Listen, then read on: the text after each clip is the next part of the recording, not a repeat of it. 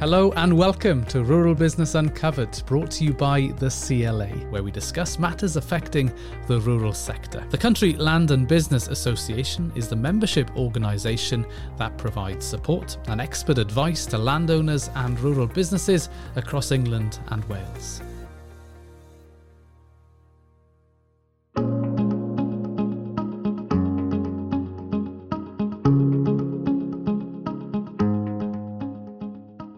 Since the vote to leave the European Union, we've spent several years talking about the replacement of the Common Agricultural Policy with new schemes being designed in the UK.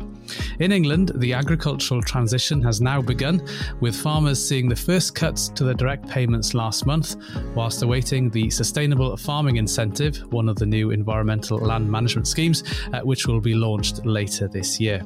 In today's podcast, we're joined by CLA advisors Harry Greenfield and Cameron Hughes to discuss the new schemes available and what they mean for the farming and land management sector. Welcome both to Harry and Cameron.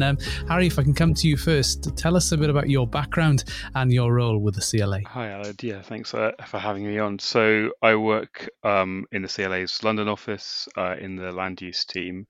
And I focus specifically on the environment, on environmental schemes and environmental policy. So a lot of my work at the moment is taken up with these new environmental land management or ELM schemes, as well as with the existing countryside stewardship and other stewardship schemes that have been around for a few more years. So plenty going on there, Harry. And Cameron, how about you? Hi, yes, thanks for having me as well. So Cameron Hughes, I'm also in the land use team, so the same team as Harry, based here in London. And agricultural policy is my kind of main area of focus. And I guess in terms of what we're talking about today, the related bits to that include sort of basic payment scheme and the cuts, and then particularly kind of the new sort of farming support schemes. Brilliant. Well, thank you once again to both of you. Harry, to start us off, can you tell us a bit more about the latest announcements from government on the agricultural transition? Yeah, absolutely. So I guess they announced probably around a year ago the agricultural transition plan, which kind of gave an overview of the changes they wanted to make, removing BPS and introducing these new schemes. And since then, there's been a bit of a kind of drip of new information coming out. There's another announcement in the summer, and the latest one was earlier this month or earlier in December. At the CLA conference, in fact, the Secretary of State announced some more information about the new schemes. The focus was on the Sustainable Farming Incentive, which is the first of the ELM schemes to be introduced. It's been piloted in 2021, and then it's being introduced to a wider group of farmers, or to all farmers who currently receive BPS in this year, in 2022. They announced the details of some of the standards for that scheme. It's based on a series of standards which farmers can sign up to, and the ones that are available in 2022 are the two soil standards and one for moorland and rough grazing. And there's also a bit more context about what's coming in the future, because this is just the kind of, I guess, one of the first steps, the first of the ELM schemes to be fully available to almost all farmers. Some of the detail that we've been waiting for quite a long time really was announced recently. Yeah. And Cameron, I know you mentioned earlier you do a lot of work around the BPS. The BPS is being phased out over a period of years. How exactly is that going to be done? What might the implications be on farmers? Yeah, well, as you alluded to in your introduction, it seems like you're already on the case and are aware that December 2021 was the first year of reduced BPS payments. And so BPS payments are being phased out sort of gradually between 2021 and 2027, tapering off. And so DEFRA has published how the cuts are going to be calculated between 2021 and 2024. And there's a banded approach to the different cuts. So it'll depend on the total size of a claimant's claim as to how they're going to be impacted. But by 2024, most recipients of BPS will have seen their payments reduce by around 50%, or at least 50%.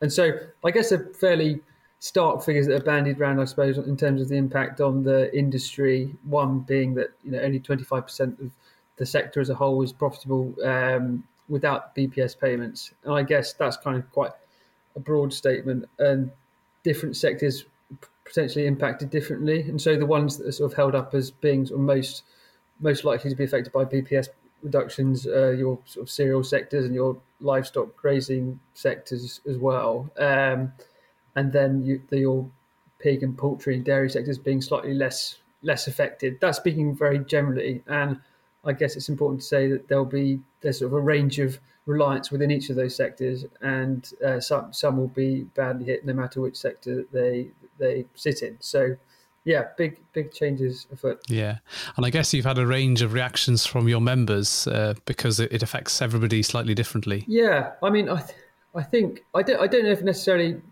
members all sort of think BPS is sort of the best thing ever, but there is that recognition that it's kind of propped up a lot of their farming enterprises over the years, and I guess there's that more concern about what's coming down the track and how they're going to be able to adapt in the future. I think sort of that message about those payments being phased out is starting to hit home, particularly with this year, with being the first year of reduced payments. And there was talk about delinking the payments and having the ability for claimants to apply for a one-off lump sum, almost a retirement package. What's the latest with that proposal? Yeah, well, if I can just take those two things separately, because delinking is going to be introduced from 2024. So from 2024 onwards, you won't have to submit your annual claim, and it's just, I guess, a way of DEFRA and the RPA kind of administering the remaining payments that are kind of left in sort of the most administratively straightforward fashion possible. The lump sum exit scheme, we've been waiting for quite a while on that. As from what we know at the moment, it's going to be available in 1 year only, i.e. in 2022. But other than sort of have a bit of an indication as to how it might work and who might be eligible, we don't actually know the details. And one of the key ones, I guess, is the tax treatment of that lump sum, in that sort of fundamentally decides how much you're actually going to get. One of my colleagues is a meeting on that this week, so that's still to be decided. But given that people will have to apply for the lump sum scheme next year, we're expecting the scheme rules to be published sort of fairly shortly. So either just before the end of this year or early next. So watch this space for more details on that front. But I guess the rationale behind the lump sum exit scheme is to try and encourage the transfer of land, possibly, or getting land in the hands of more productive farmers or the next generation of farmers, is trying to stimulate more productivity in the countryside. I guess that's one of the aims. And it looks like there will be various different eligibility requirements and criteria, but it looks like you're likely going to have to exit the industry. So you have to either gift, sell, or rent your land out on a kind of longish term basis, perhaps 5 years or longer. And so I guess that is part of it, is about trying to kind of persuade those who were perhaps thinking about leaving to sort of take those conversations more seriously. Yeah, it'll be fascinating to see how that plays out. And as you said, the tax treatment will be key to this. Harry, as the BPS is phased out, we're going to see the sustainable farming incentive come in. To tell us a bit more about that, how it's going to operate, and what's going to be the expectations on claimants. Yeah, so as I said before, it's the first of the new environmental schemes and the sort of public goods that we've heard so much about. But as the first one, I think the Sustainable Farming Incentive, the SFI, is aimed at a broad section of farmers. It's aimed at supporting sustainable farming, as the title implies, and therefore it's things that farmers should be able to do as part of their business, rather than some of the more kind of ambitious environmental management, which involves taking things out of production, for example, what will come in the future schemes. So it's based on standards. So you have standards for different types of land or environmental features. So in the pilot, which we've seen this year, there's been standards for things like hedgerows, soils, grassland, that kind of thing.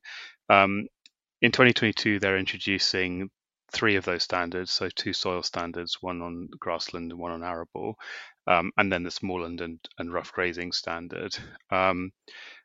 Each of the standards will be available at 3 levels. So there's an introductory, intermediate, and advanced level, and you get paid more as you go up through the levels. and you have to do more things for that. So a standard basically is just a collection of actions that you have to complete. So for the soil things, it's things like cover crops, incorporating organic matter in the soil, carrying out soil testing, those kind of things. If you do all the things that you're required to, then you get the payment.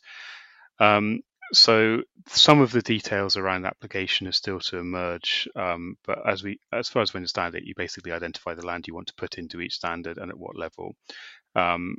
Put in the application, and then you have to do, it's a 3-year agreement you go into, and they've tried to simplify it as far as possible. So you basically, I think, have an annual claim at the end of each year to basically say that you've carried out the actions that you're supposed to have carried out, or if you haven't, you're able to explain sort of why that is, and there is some flexibility to change these agreements at the end of each year.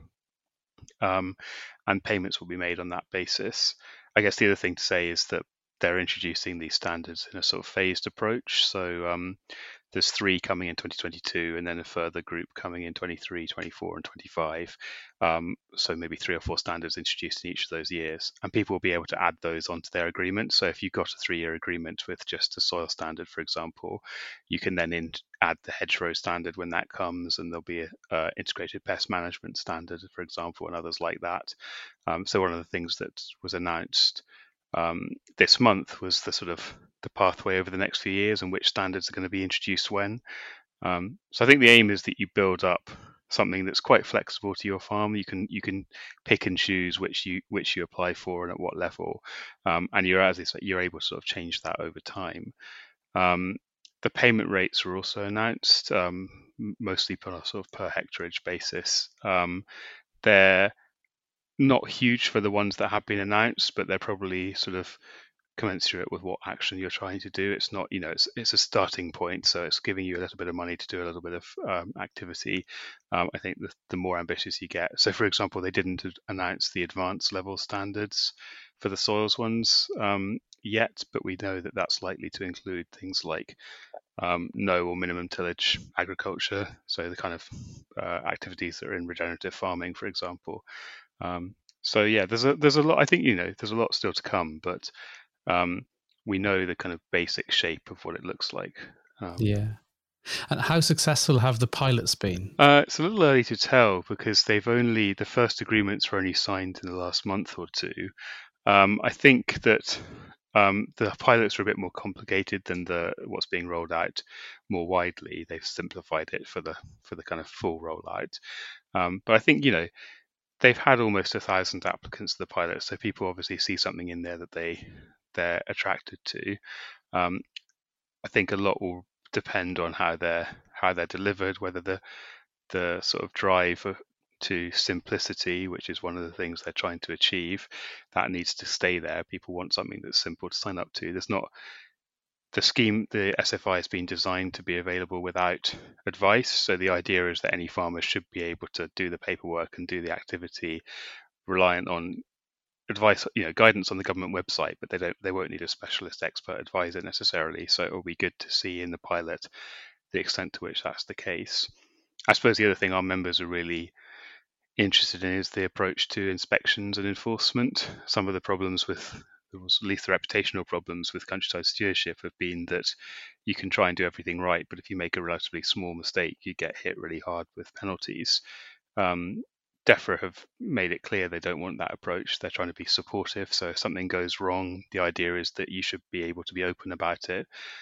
They've said that, they're not trying to catch farmers out. So if you say that you weren't able to do the thing you signed up to do, they'll help you to do it, or support you to find a way to do it. And at the end of the day, if you can't do it, they may not pay you for it, but they won't take away any more of your payment than that.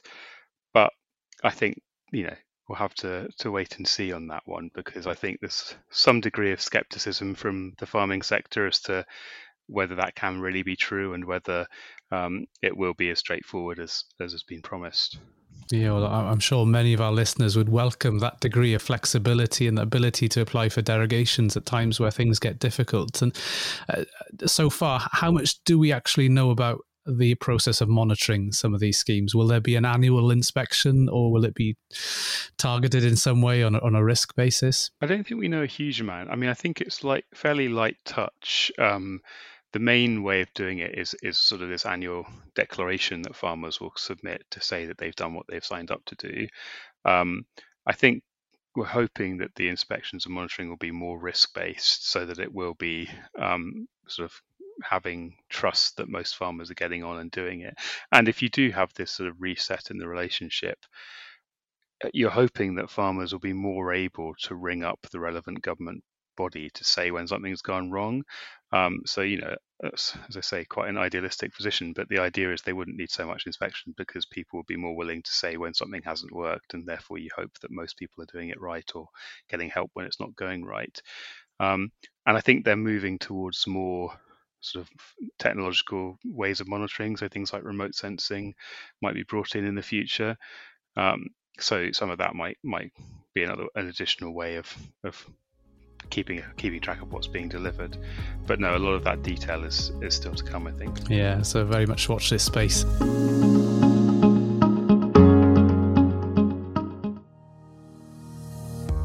For members, CLA Insurance are more than just a broker.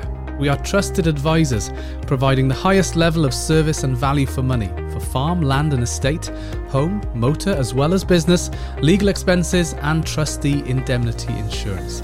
Contact the CLA Insurance team today on 01234 230 295 or visit www.clainsurance.co.uk for a no obligation quotation.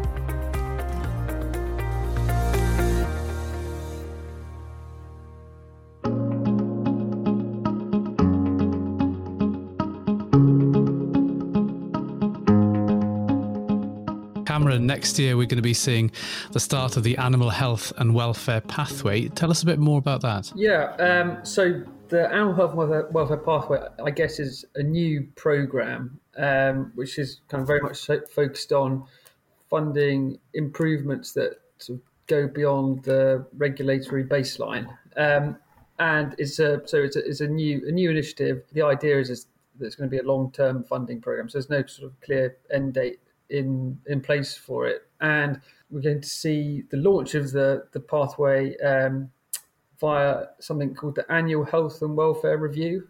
Again, details of that were published alongside the sort of SFI details that we got at the beginning of December, and the first step of the pathway, I guess, is going to be launched alongside SFI 2022. And so the Annual Health and Welfare Review is basically fully funded vet visits lasting 2 to 3 hours for commercial cattle, sheep and pig farmers that also claim BPS. And so I guess it's kind of very much seen as the first step along the pathway, which will develop, and different bits will be added to it over time. And I guess this first bit is kind of around building those sort of vet to farmer relationships. There'll be an element of testing to the vet visit, where the vet can test for endemic diseases, and kind of also help develop sort of flock or herd health plans if they aren't already there.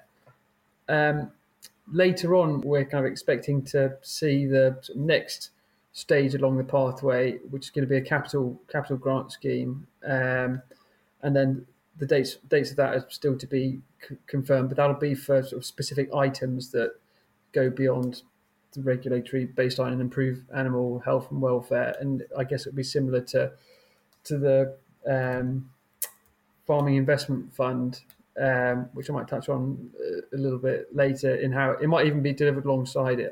That's a question I've asked. I don't actually know the answer to. I haven't been told yet. And what about the eligibility for accessing support through that pathway? Do you have to be a current BPS claimant or an SFI recipient to be eligible for that?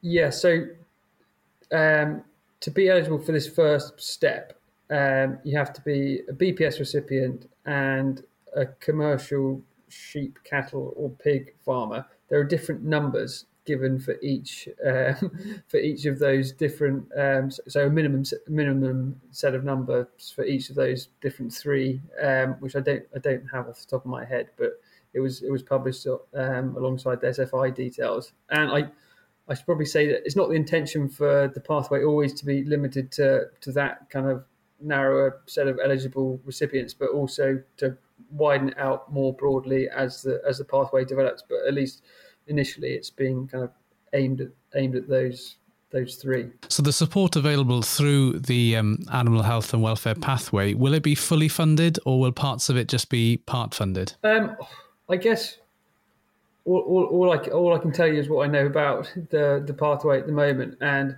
step one of the pathway, the annual health and welfare review, is fully funded. You'll get a different amount depending on whether you're a sheep farmer or a beef farmer or a pig farmer or a mixture of both. And then I guess moving on to the kind of the capital grants, the proportion of, well, I guess the list of equipment that is going to be funded hasn't been decided, or if it has, we haven't been told about it. And the extent to which those items will be funded also hasn't been communicated yet. There are other things that are going to be piloted in the future. So there's a payments by results scheme. I think that the pilot for that starts in 2023. There's also another focus, which is on endemic disease and condition support, which again is going to be sort of piloted over time and then launched at a point in time in the future, but I'm not sure when. And as you touched upon earlier, there have been a range of productivity support schemes launched this year. Tell us a bit more about what's actually on offer there and what can farmers claim for. Yeah, I guess I'd probably broaden it to productivity and support schemes. I could probably talk to you for hours about it, and there's lots of different ones flying around. But if I just sort of pick three, there's something called the Future Farming Resilience Fund, and is aimed at BPS recipients, and it's basically a scheme that offers free advice and support to BPS recipients to help them model the impact of their BPS cuts and identify opportunities or ways of adapting going forwards. Advice that they'd otherwise have to pay for. And there are 19 different organisations, each providing kind of a focus on different geographies or sectors, different range of supports available. So that it sort of includes, generally speaking, webinars, group discussions, one-to-one meetings, and kind of bespoke action plans. And so there's a further round of that's going to be launched in 2022. So I'm trying to encourage members to sort of take a look at that, because, almost what's not to lose. I guess we had the Farming Investment Fund that was launched in November, 16th of November, I think it was.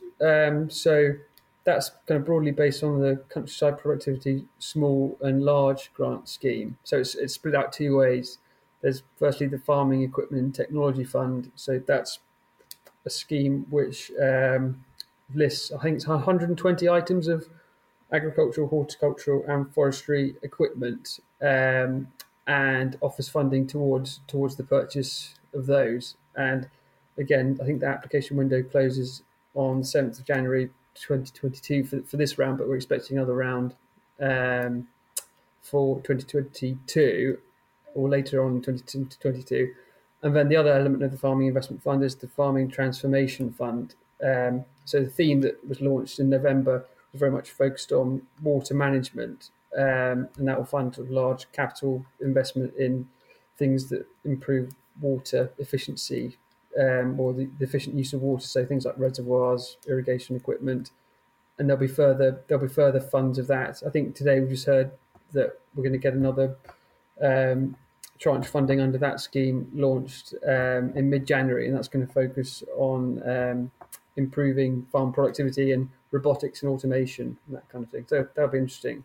And then finally, I know it's a very long answer to your question. I guess we've had farming in protected landscapes, which I guess is good to mention because it's quite different in terms of the schemes that we've seen before. And so that's essentially funding for farmers in or around protected landscapes, so national parks, area of outstanding natural beauty, and it's almost I don't want to quite say blank canvas, but it's not as prescriptive as the other schemes that we've seen sort of before. The funding's been handed out to the protected landscapes, and they decide how they want to award it, provided it delivers on 4 themes. So there's a nature, climate change, people and place. And it's quite interesting to see the array of things that have been funded through that already.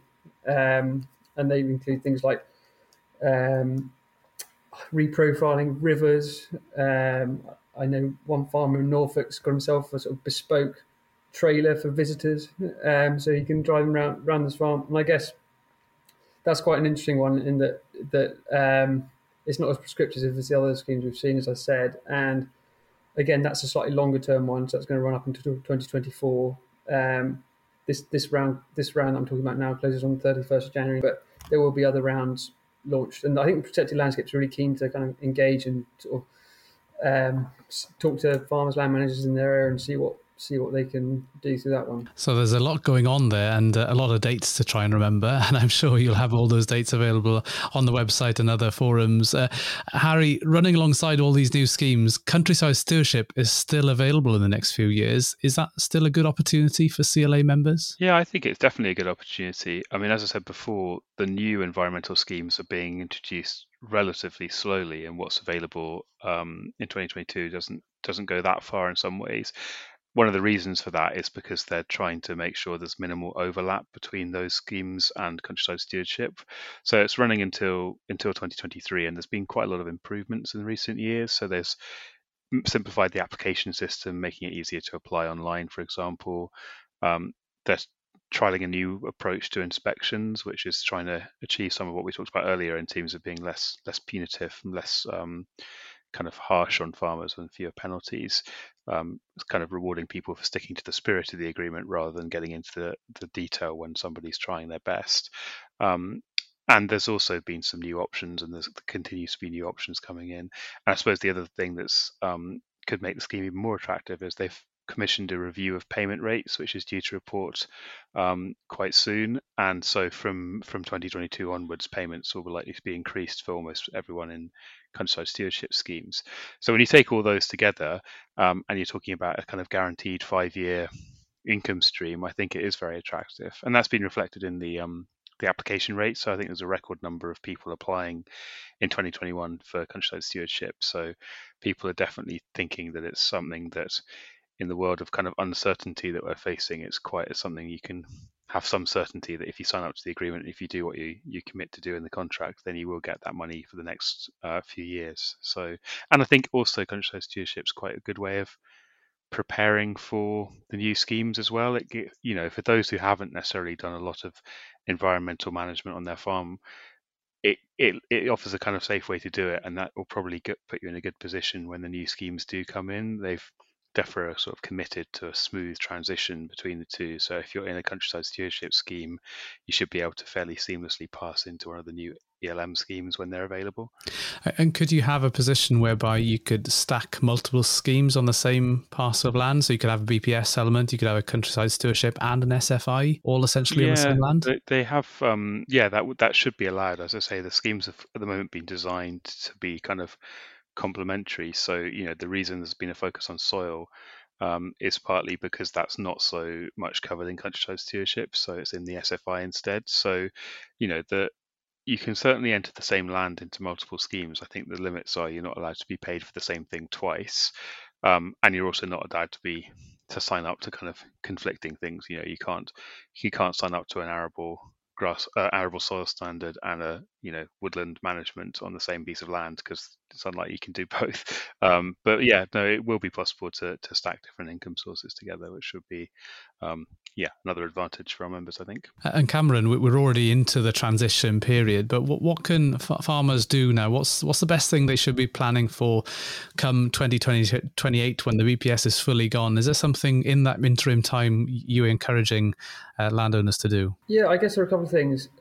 One thing, and some people will have done it already, but the Rural Payments Agency have produced a BPS calculator, which models your BPS cuts whenever you put the information in. But if you were to do it now, it'd be between 2021 and 2024, and so it just forecasts what your own claim is going to be between that time, which is worth doing. I mentioned it before, but I'd encourage people to take a look at the Future Farming Resilience Fund, because that's basically a scheme that's been designed to help people deal through the transition, help them identify alternative income streams, and shine a bit of a light on what their business is going to look like without BPS. And so I'd encourage people to do that. And as I said, the current scheme closes in March, but there will be another one. I think it will be the last one that's going to be launched in 2022. So people should definitely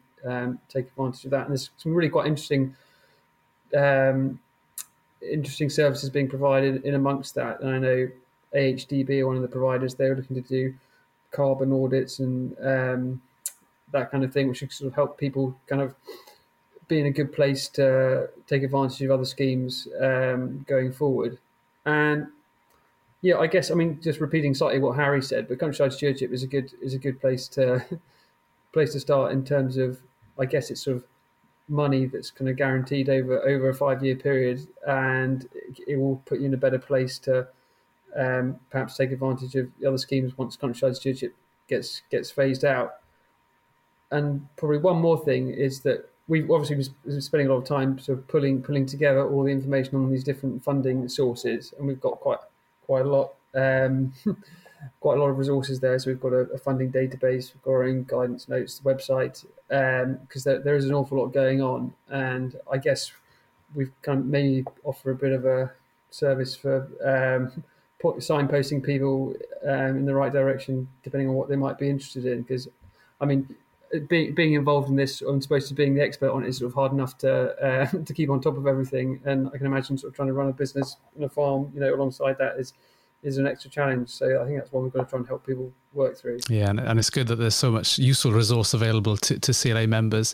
And Harry, as a final question, how do you see the future of environmental schemes evolving over the next sort of decade? I think, they're definitely going to evolve. And I mean, I think already the environment is rising up the agenda. We had the COP26 climate conference in Glasgow. I think, people are talking more and more about wildlife and biodiversity as another crisis alongside the climate crisis. So I think the pressure's not, it's coming from different directions. It's not just necessarily green organizations. I think the government and businesses, the supply chain, are all thinking in terms of the environment. So I think that's reflected, that's one of the reasons why the decision from DEFRA after Brexit was to devote most of the money towards public goods and the environment. So although we've only seen a little bit of it, that's, the details of which are available now, the other schemes that we'll see, the local nature recovery scheme, which will be the sort of replacement for countryside stewardship, and the landscape recovery scheme, which will be this sort of large scale changing land use projects, they're both still to come. And I think that it'll be difficult for any land management business to ignore the environment.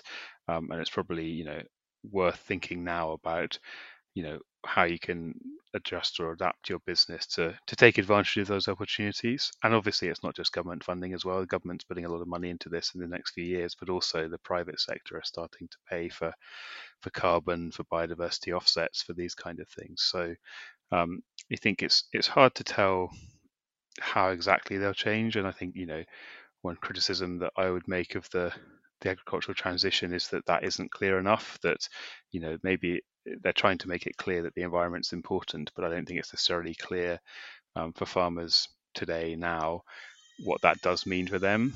So I think it's about kind of, taking advantage of the resources that CLA and others have, and thinking what you can do with your own business to think about carbon, water, air quality, all these things that are the public goods that are going to be paid for. Well, Harry and Cameron, thank you both very much for your time in this podcast. And I think, I'm sure that there have been a number of listeners who might be slightly nervous about the prospect of the transition and losing some of that support through the BPS. But from what we've shared with us for the past half an hour or so, there's a lot of dynamic, flexible schemes coming on board, which are going to offer some real valuable opportunities for advice and financial support for businesses going forward. And with the CLA right in the heart of those discussions, I'm sure there's going to be a lot of support for members going forward. But Harry and Cameron, thank you very much once again. If you're not a member of the CLA, you can join today. More information can be found on our website, www.cla.org.uk. Thank you for listening, and I hope you can join us again soon.